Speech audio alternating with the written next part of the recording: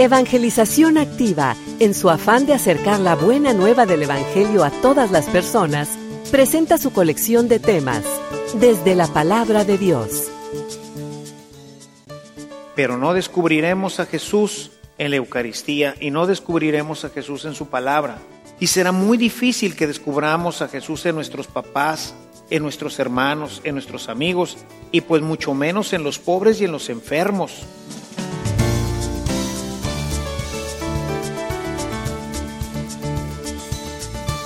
Este servicio te llega gracias a la aportación económica de nuestros suscriptores. Ayúdanos tú también a mantener este servicio activo. Participa con tu donativo y sigue escuchando estas enseñanzas.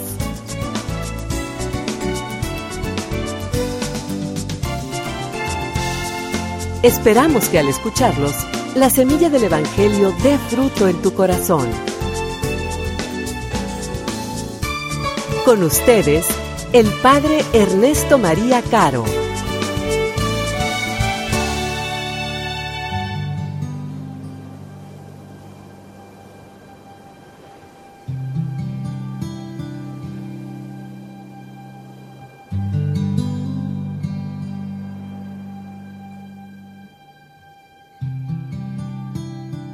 En aquel tiempo la gente le preguntaba a Juan el Bautista, ¿qué debemos hacer? Él contestó, quien tenga 2 túnicas, que dé una al que no tiene ninguna, y quien tenga comida, que haga lo mismo.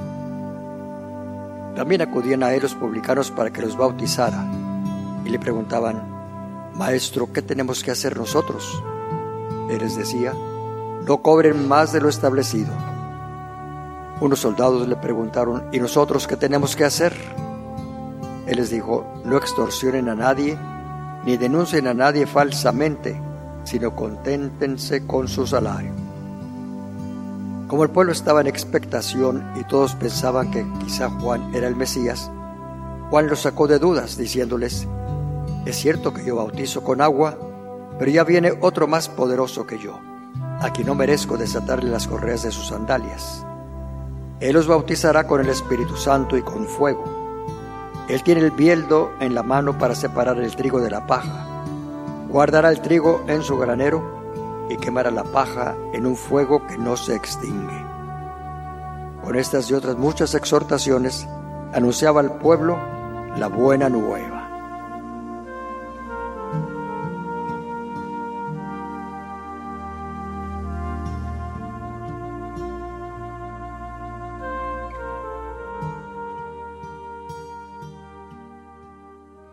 El Adviento, como siempre lo decimos, y es algo pues ya de todos conocido, pues es una preparación.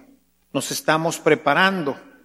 Y bueno, hemos venido hablando sobre este tema de la preparación, pero ¿la preparación para qué? Hemos hablado ya sobre este tema y decimos, nos estamos preparando para una fiesta, para una cena, nos estamos preparando para compartir regalos.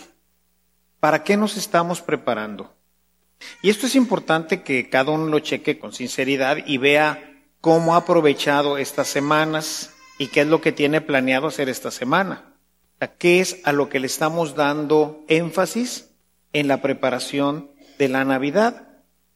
Y casi puedo pensar que hemos dedicado la mayor parte de nuestra preparación a estas cosas. Ahorita, si no nosotros, la gran mayoría de nuestra gente está súper ocupada en comprar cosas. Hay que ver nomás los almacenes, ver cómo están las calles llenas de tráfico, donde la gente está saliendo como loca ahora que ya den los aguinaldos, a comprar todo lo que se pueda. Regalitos, las cosas para la cena, adornos para la casa. Bueno, parece una locura. Siempre el tiempo de la Navidad, pues se caracteriza desde hace ya mucho tiempo en este frenesí por comprar cosas, por gastar incluso hasta lo que no tenemos. Ahí por delante va la tarjeta de crédito y luego pues a ver cómo la pagamos. Pero por lo pronto, decía un cómico, gastamos lo que no tenemos para quedar bien con gente que ni conocemos para que luego no tengamos ni con qué comer. Entonces, yo creo que tendríamos así como que, a ver, ¿para qué me estoy preparando? Tiempo de Adviento, tiempo de preparación. Ciertamente nos estamos preparando para una fiesta, pero esta fiesta, en nuestro caso, es un memorial. Cuando nosotros celebramos nuestro cumpleaños, estamos recordando que hace 20, 30, 40 o los años que tengamos, nacimos. Y pues esto es un motivo pues de alegría para todos. Gracias a que nacimos, pues tenemos lo que tenemos, los amigos se alegran con nosotros, en fin, nos dan regalitos porque pues están contentos, en fin. Pero con Jesús no. Con Jesús lo que hacemos no es recordar que hace 2000 años o cerca de 2000 años nació Jesús entre nosotros. En la iglesia esto se llama memorializar, es decir, hacer presente nuevamente ese acontecimiento. Cuando nosotros celebramos la Eucaristía, no estamos recordando el momento en que Jesús instituye la Eucaristía, sino que en este momento, cuando cualquiera de los sacerdotes dice, esto es mi cuerpo y esta es mi sangre, en ese momento, por una acción misteriosa de Dios, el sacerdote está en la persona de Cristo, in persona Christi, y en ese momento no recordamos, sino actualizamos lo que estaba sucediendo en aquel momento. Es decir, de la misma forma como Cristo cambió el pan en su cuerpo y el vino en su sangre, exactamente igual ocurre aquí. En ese momento, cuando yo digo esto es mi cuerpo o esto es mi sangre, en ese momento vuelve a ocurrir el mismo milagro que ocurrió en el cenáculo en aquel momento cuando por primera vez Jesús instituye la Eucaristía. Eso se llama memorializar. No es recordar, sino es hacer una memoria que se actualiza, que ocurre exactamente como ocurrió en ese momento. Lo mismo ocurre en la Navidad.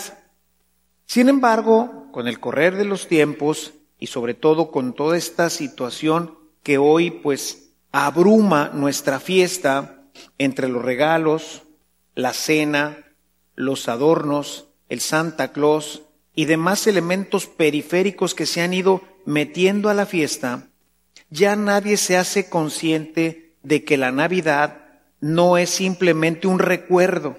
No solamente recordamos que hace 2000 años Jesús nació, sino que esta presencia de Jesús se actualiza continuamente. Jesús mismo lo dice, recordarán el capítulo 25 de Mateo a partir del versículo 31, en donde dice, cuando me viste en los pobres, en los enfermos, en los desamparados, en los que no tienen que comer, en los que están presos, pues ahí me asististe a mí. Es decir, Jesús se hace presente en cada uno de nosotros, especialmente en los necesitados. Se hace presente en la Eucaristía porque es Él mismo. Ahí está tan presente como estuvo en Belén, como estuvo en Nazaret, como estuvo mientras habitó entre nosotros. Aquí se hace presente en el altar, en el Santísimo. El Señor se hace presente en su palabra porque Él es el Verbo de Dios. Por eso cuando leemos especialmente el Evangelio, nos ponemos de pie porque estamos delante del Señor. Esa palabra que se está proclamando realiza la presencia de Cristo. Nos estamos entonces preparando para un encuentro con Cristo palabra, con Cristo Eucaristía y con Cristo comunidad. Ahí tenemos que descubrir a Cristo, y eso es lo que realmente celebraba la primera comunidad. La primera comunidad también celebraba en el nacimiento de Cristo el encuentro de Cristo con cada uno de nosotros.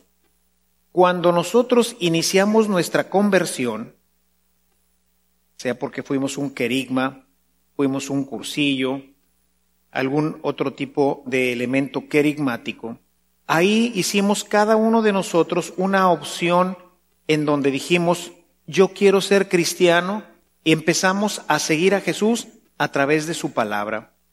En ese momento se dio el primer encuentro, un encuentro muy semejante al que tuvieron los pastores. Los pastores, cuando llegan a aquella cueva, a aquel establo, se encuentran con Cristo. Es su primer encuentro. Es un encuentro como el de Pablo en Damasco. Es un encuentro como el de Natanael cuando se encuentra con Jesús. Es un encuentro que cada uno de nosotros tenemos, y entonces estamos recordando también este encuentro. Vean entonces cómo la Navidad tiene que ver con muchos más factores que no simplemente la parte humana, porque tenemos que volver a recordar, hermanos, que la Navidad es una fiesta cristiana, no es una fiesta del mundo.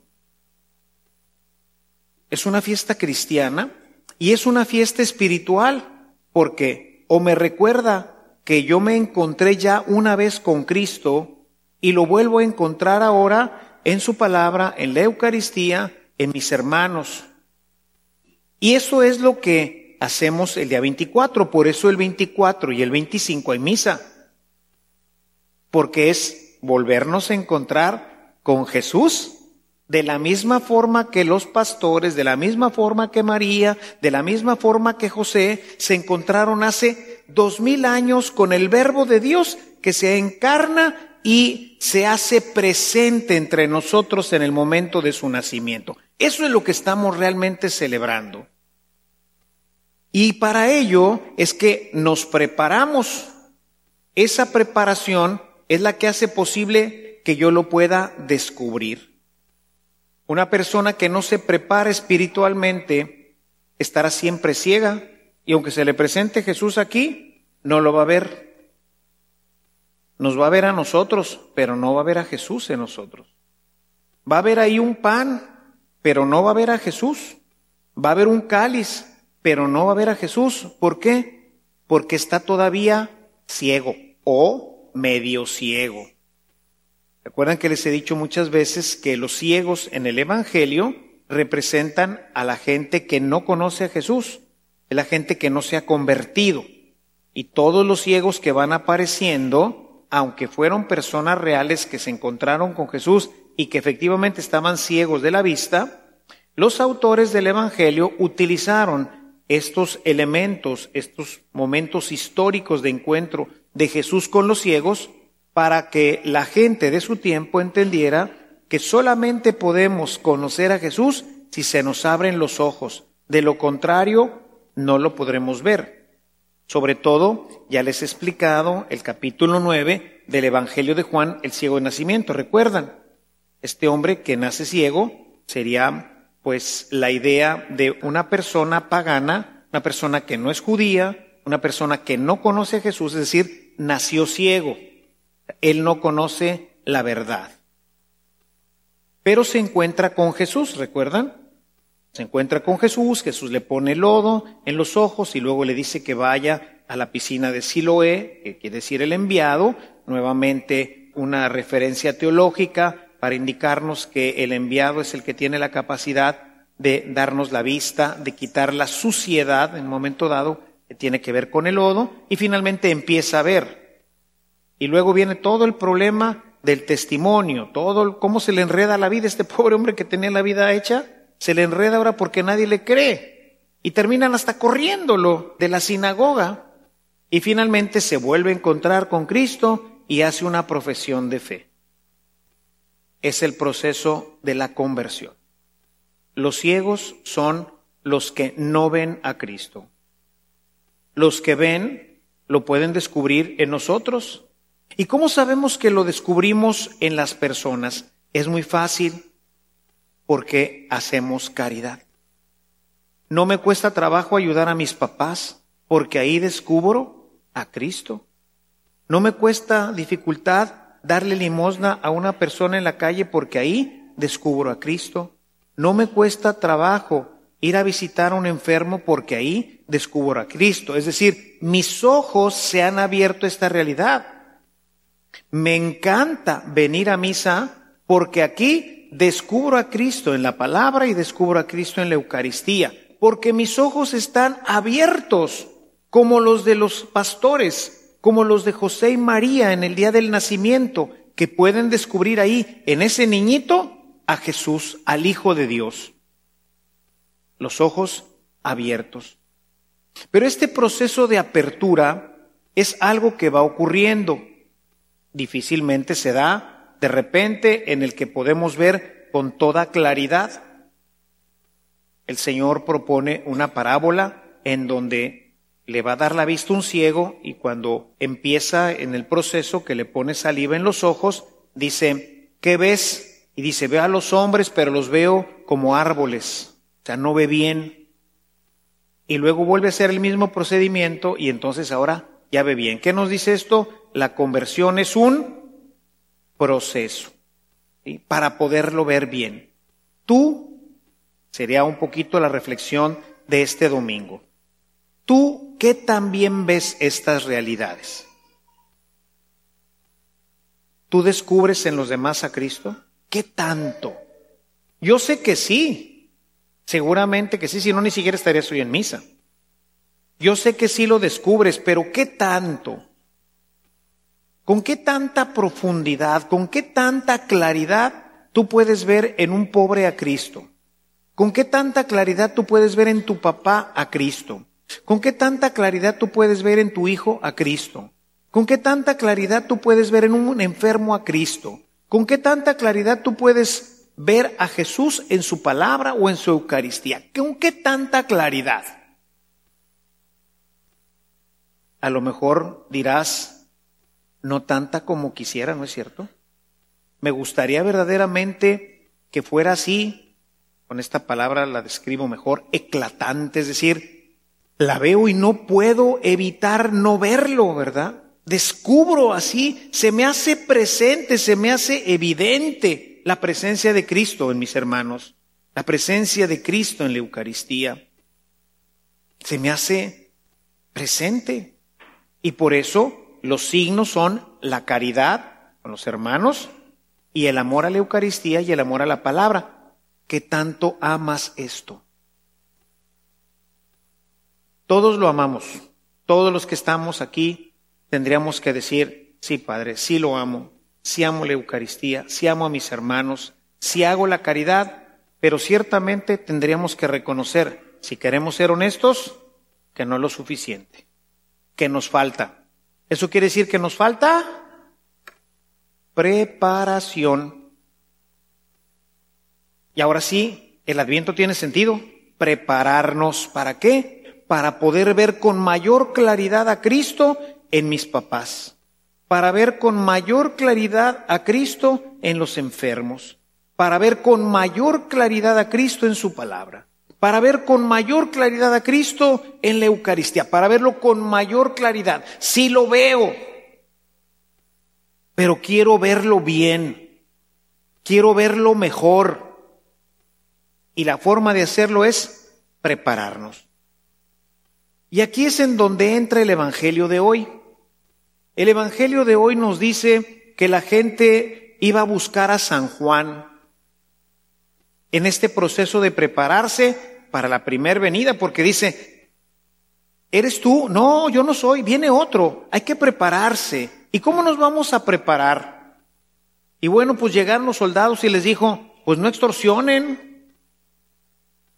confórmense con lo que tienen, ¿no? A los cobradores de impuestos, pues no cobren de más. Y así a cada uno le fue dando indicaciones que hoy, pues muchos de nuestros políticos y gobernantes deberían de escuchar a San Juan, ¿verdad? Pero a ti que no eres político, ni eres gobernante, ni eres soldado, ¿a ti qué te diría? ¿Qué nos diría hoy San Juan el Bautista a nosotros los cristianos de este tiempo? Hay que prepararnos, pero no para la venida, ya vino, sino para nuevamente encontrarnos con Él, para que sea una presencia real, auténtica. Pues seguramente que nos diría 3 cosas. Mejora tu oración, mejora tu vida sacramental y mejora tu trato con la palabra. Mejora tu vida espiritual. Si tú haces eso, vas a ver cómo tus ojos se seguirán abriendo, abriendo, abriendo, y cada vez más, cada año más, cada año más. Y entonces tendremos nuestros ojos bien abiertos, cada vez más abiertos. Si nuestros ojos no están completamente abiertos, hermanos, es porque nos falta oración, o nos falta lectura de la palabra, meditación de la palabra, o nos falta una vida sacramental mucho más intensa. Hay que prepararnos. Y yo les diría, bueno, a ver, ¿cómo me voy a preparar? Pero no para esta Navidad, que ciertamente recuerde ese primer encuentro con Cristo, que me recordará y me hará viva esta imagen de Jesús el día 25, porque eso celebro y memorializo. Pero es algo que ocurre a lo largo de toda nuestra vida. El Jueves Santo celebramos la conmemoración del inicio de la Eucaristía. ¿Y nada más hacemos una Eucaristía al año? ¿Nada más el Jueves Santo está Jesús en la Eucaristía? No, cada vez que vengo a misa.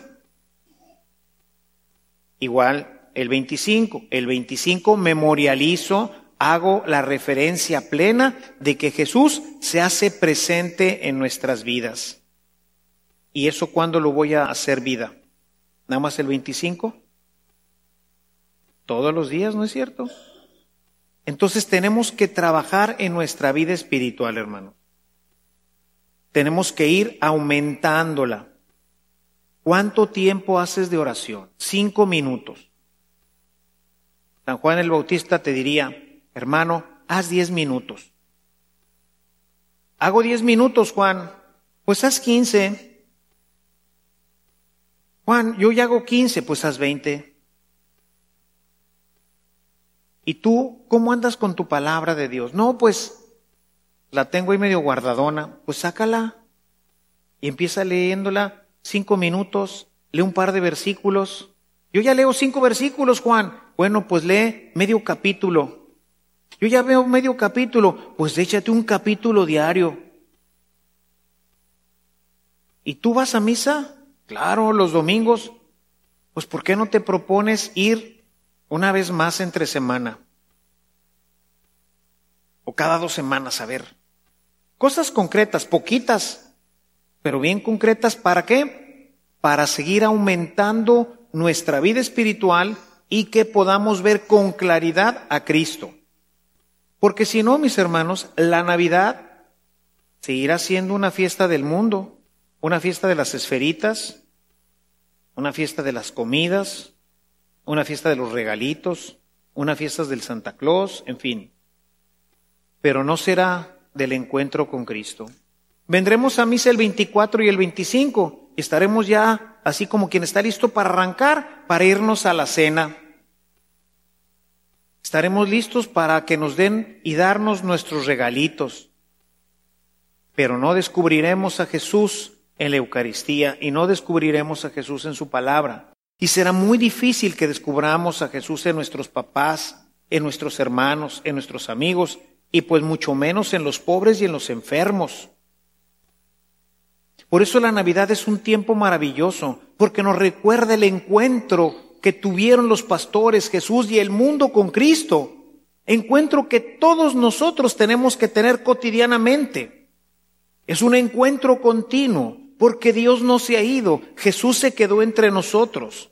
Está en ti, está en mí, está en el pobre, está en el enfermo, está en su palabra, está en la Eucaristía. No se ha ido, está igual que en Belén.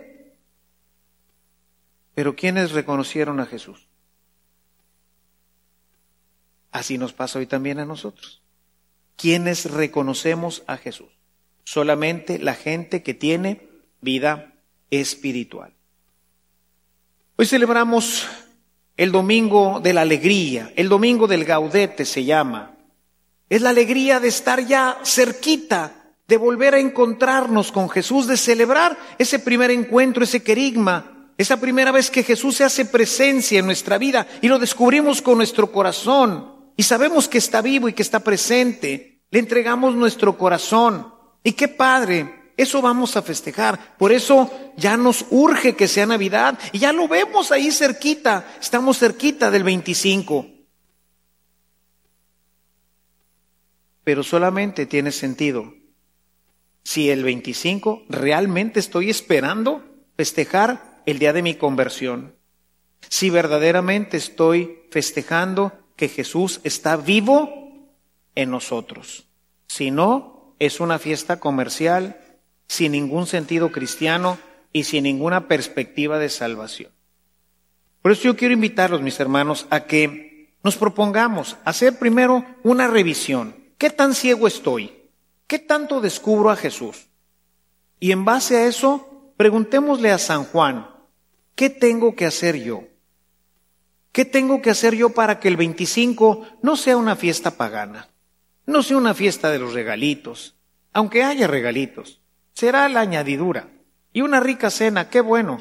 Algunos la tendrán, otros no tendrán una rica cena.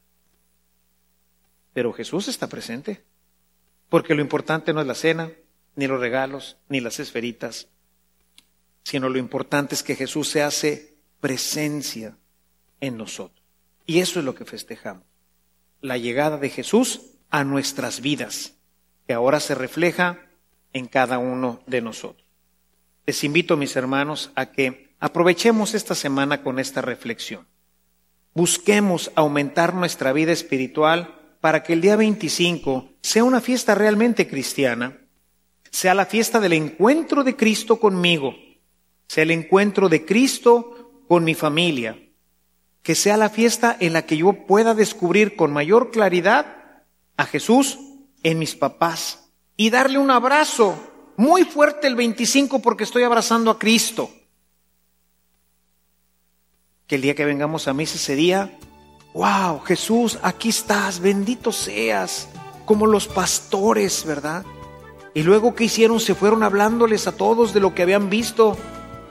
Acabo de encontrarme a Jesús en la Eucaristía. ¿Se acuerdan algunos años? Les decía el día 25 en la homilía, el día 24 en la noche, vayan y díganles que se acaban de encontrar con Jesús. Si no lo podemos hacer, nos falta vida espiritual. Tiempo de Adviento, hermanos, tiempo de preparación para descubrir a Jesús vivo y presente en medio de nosotros. No desaprovechemos nuestro tiempo porque el Señor ya está cerca. Alabado sea Jesucristo.